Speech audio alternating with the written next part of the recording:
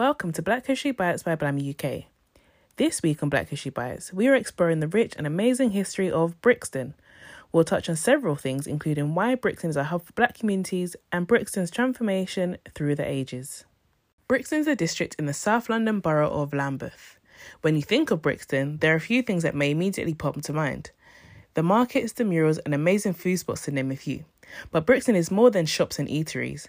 Brixton's streets, landmarks, and buildings are home to Black cultures, Black histories, and resilient Black communities. From its original name of Brixton to Victorian times to Edwardian times, and even during and after World Wars, Brixton is no stranger to change. It has been transformed by different eras and time periods.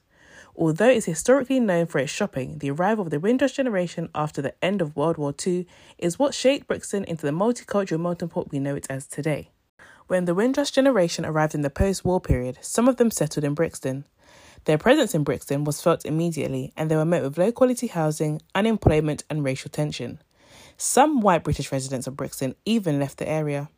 The Windrush generation even influenced what was sold in the markets of Brixton. Vendors began selling African and West Indian fruits, vegetables, and other items.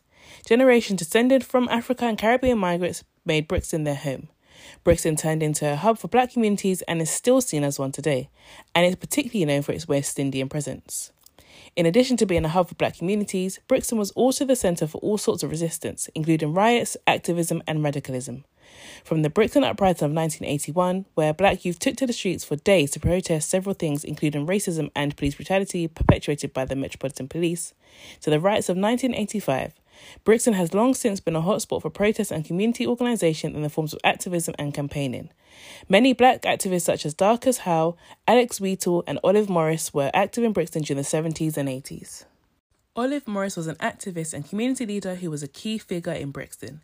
She began her activism from the young age of 17. She founded the Brixton Black Women's Group in 1973 in order to make a safe space for Black women to receive support and connect over issues that Black women faced.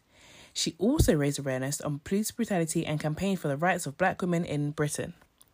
Another key Brixton figure was Darcus Howe, an activist, community leader and one of the loud voices raising awareness of police brutality and anti-racism.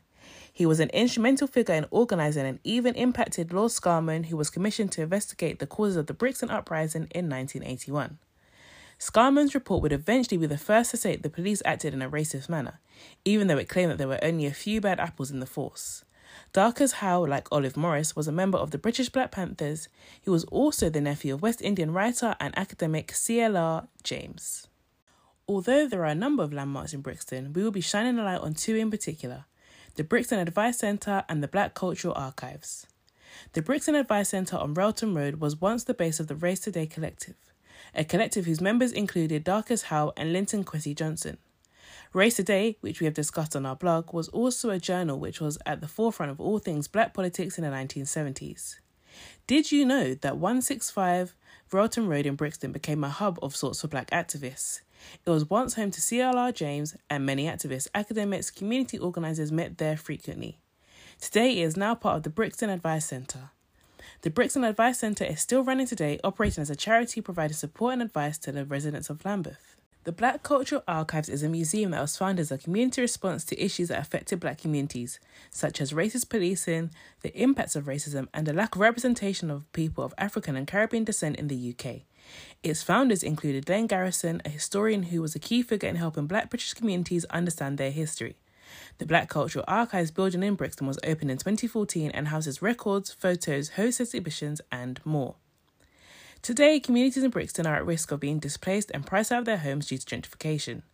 This is typical of many areas that have been home to generations of marginalised communities.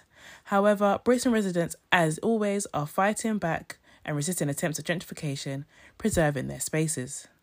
Next time you walk in the streets of Brixton, remember that this vibrant, energetic and multicultural district is home to much more than good food spots.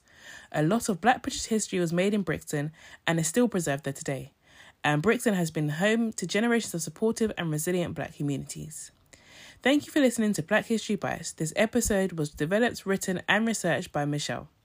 Visit blamuk.org to learn more about our organisation and the work we do, and follow us on Instagram and Twitter via our handle @BlamCharity. Until next time.